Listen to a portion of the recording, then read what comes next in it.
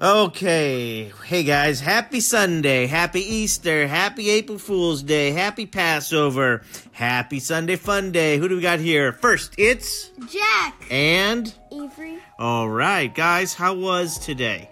It was fun. Well, I got $20. You got $20. How'd you get $20? I don't know. Okay, you don't know how you got $20? It was a gift. It was a gift. It was an Easter gift. How about you, Jack? What'd you get today? I got candy and toys and $20 too, and a shirt. Did you go on an Easter egg hunt? Yes. Did you find Easter eggs? Yes. Was there candy in the Easter eggs? Yes. That's nice. I Avery, don't how like come you seem candy. so distracted? What are you watching? Videos. Oh, great. But who's the videos? Just remember in the future, Avery, when you're doing your radio show, you want to focus on the radio show, okay? Okay. Let's Avery, talk. I guess you're not starring in this. So me and Dad are just going to talk about. Have you guys heard of that new movie, Ready Player One? We saw it on yesterday. Did you like it? Yes. What did you like about it? I love the references. To 80s movies, because how old were you back in the 80s when all that was happening?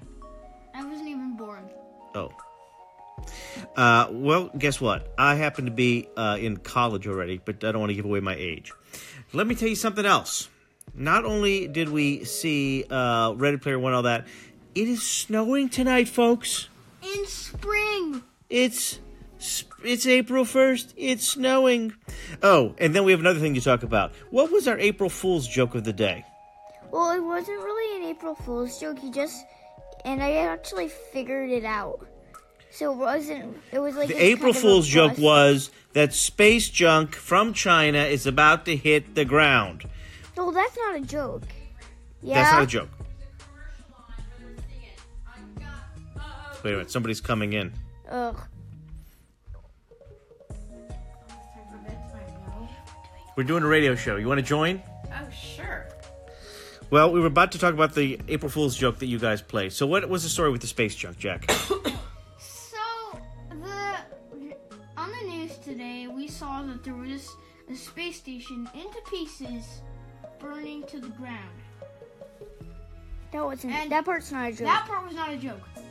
Then my dad said that it was going to land. It was predicted to land in our town, and I don't want to give away the town.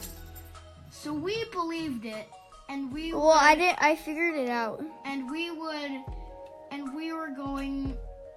like telling everyone there's gonna be space junk falling. There might be no school tomorrow because of the space junk delay. It's too dangerous.